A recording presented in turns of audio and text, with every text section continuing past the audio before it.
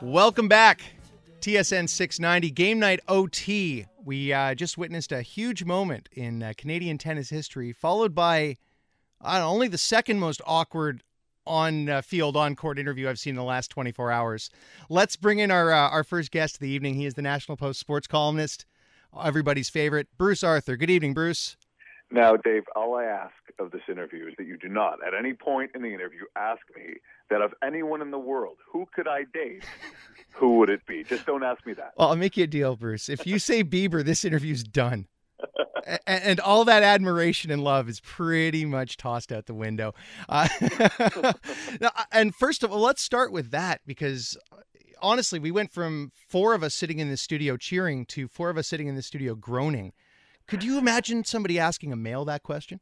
No, and that's the point. That's a stupid, kind of degrading, ridiculous question that puts a 19-year-old on the spot. And I mean, she was fearless all day and all of that, but it's just a stupid question. And it's not like she's going to say, you can't ask me that in front of however many people are in the stadium.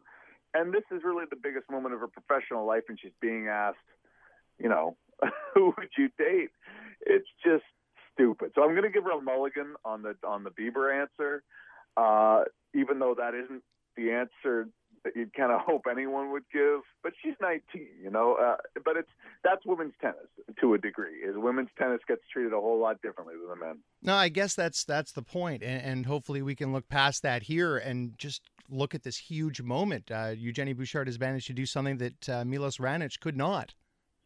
Well, and one of the things with this tournament is Raonic was actually a disappointment again, even though the kid he lost to is a guy who's coming up, a guy who is going to be a pretty good player and is rising to the rankings. But at this stage of his career, Raonic still hasn't made a quarterfinal, much less a semifinal of a slam. And yes, it's apples and oranges. It's an ocean. It's dry land. There's a lot more depth of field on the men's side, but he's been a disappointment. In this case, though, you can talk about the women's game and the state of it and depth of field and the fact that Serena got knocked out and all of that.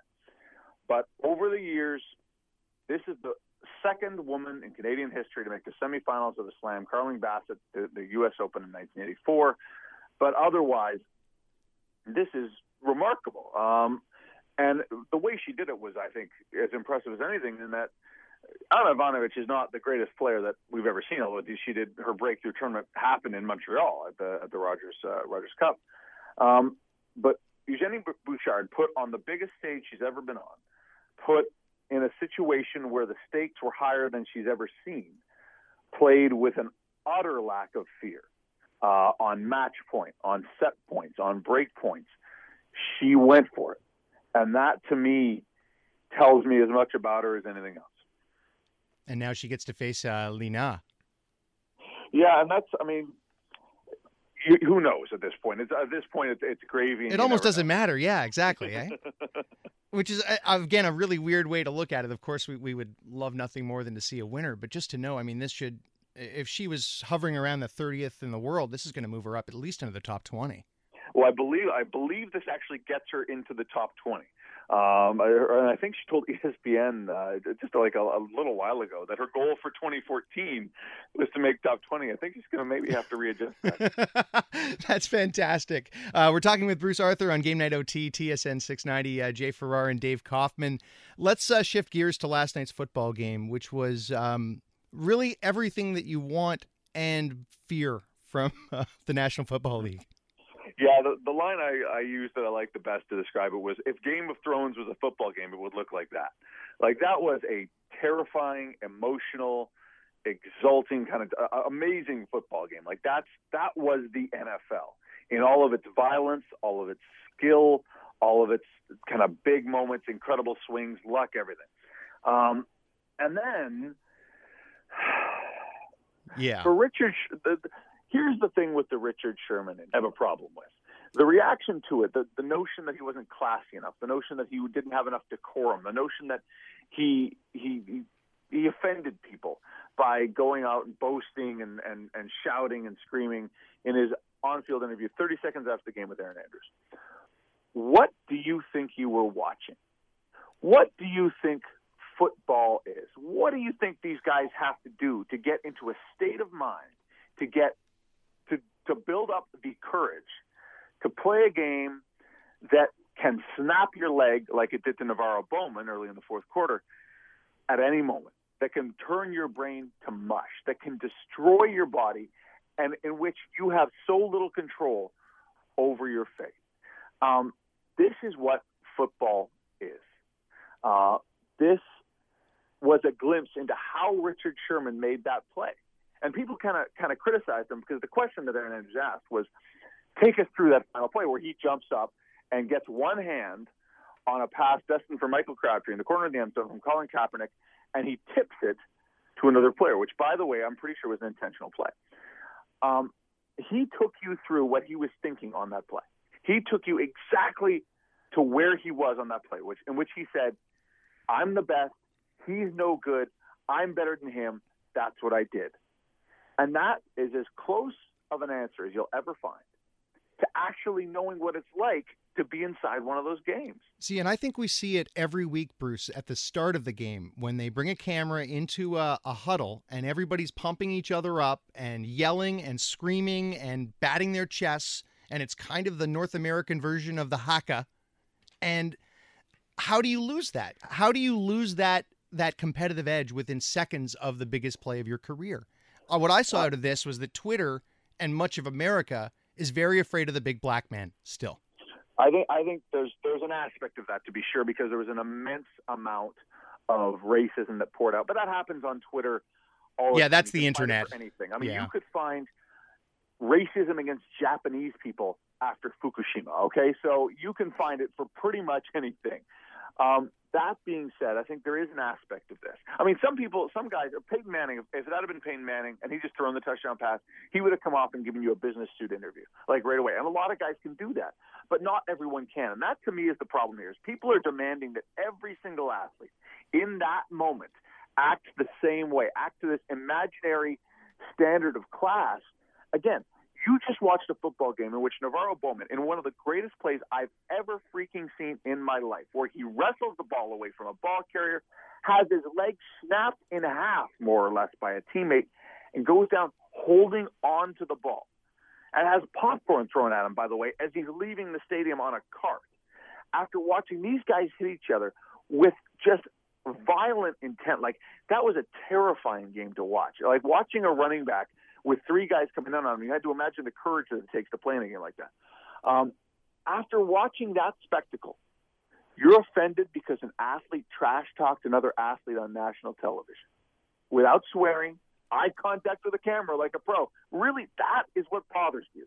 After all of that, to me, what this smacks of is there's a racism aspect, to be sure. But there's also an aspect that we demand the NFL be sanitized enough, or some people do, demand that it be sanitized enough, that we're not really watching what we're watching, that we're not watching these guys who are, and have to be to a degree, insane people on the field. I mean, there was the lazy stereotyping of Richard Sherman, that he's dumb, he's ignorant. I mean, he graduated from Stanford, thank you very much. And I made the line the other day, if someone from Stanford was going to be someone who was going to sow fear and terror and kind of discomfort in the American population, I would have put my money on Condoleezza Rice. Which is great. But it's just, it tells you people don't really know what they're watching. Like, football is the most brutal game we have.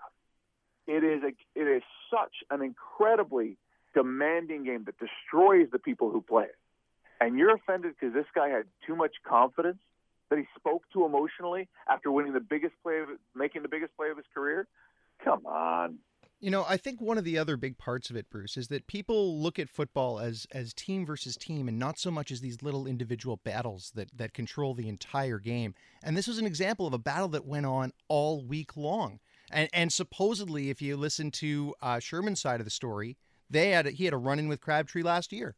Yeah, and not only that, like his brother told the Seattle Times, as Jerry Brewer, that he tried to shake hands with him at a charity thing run by Larry Fitzgerald, and Crabtree tried to get in a fight. After the game, he says that he tried to shake hands with Crabtree after the game, and Crabtree pushed his face. So, yeah, he was a little emotional in that moment. If you watch Richard Sherman's other interviews, he was much calmer. He didn't shout. He was still Richard Sherman, outspoken, really smart, interesting, complex guy. But I'll tell you, like, in that moment, after that game, I'm not going to blame anyone for being completely honest and not being able to hide their emotions. I'm really not, because I know what I'm watching. Like, I'm surprised that anyone can do it sometimes. That these guys, like, I've been to games where guys are devastating losses, incredibly emotional things, and they're able to talk about it moments after with intelligence and grace and all of that. And I'm always amazed by it. But I never take it for granted, because, like, you go to an Olympics, one of the greatest things about the Olympics, I always say, that win or lose, there's a pretty good chance somebody's going to cry. So that's the emotion of these games. And in this case, the emotion was pride and scorn. And that's, you know what? Sports has room for all of that. That's the idea that I don't think people quite understand, Bruce, that you have to place yourself in a certain frame of mind to go out there and do what these guys are doing. You really have to hype yourself up. You really got to start hating the other guy. That's what I told people. I said, you don't really understand, do you? What do you think they say? The guys are in the huddle and like, all right, boys, let's go out and get them right now. That's not exactly what's happening. Anyway, it could have been worse. Sherman could have tugged at the logo on his jersey or something, and we wouldn't want that to happen. Yeah. Oh, Lord. I mean, and what do you think that him and Michael Crabtree were talking? Like, well, if you'd mic'd those two guys up, do you think it would have been like that, or do you think it would have been worse? Do you think he wouldn't have made it PG for network entertainment? Like, again, this is what it's like being Richard Sherman. This is him telling you who he is as a football player on the field. We should appreciate that. Like, he was honest. I will take that 100 times out of 100. And finally, Bruce, what would we rather out of an interview, the one that we saw last night or the one that we just saw with Eugenie Bouchard? Oh, man, you know, I would like someone, and you know what? I wouldn't be surprised if actually at Super Bowl Media Day, someone does ask Richard Sherman who he would like to date. Oh, goodness. Don't let it be you. You're heading to the Super Bowl, I imagine?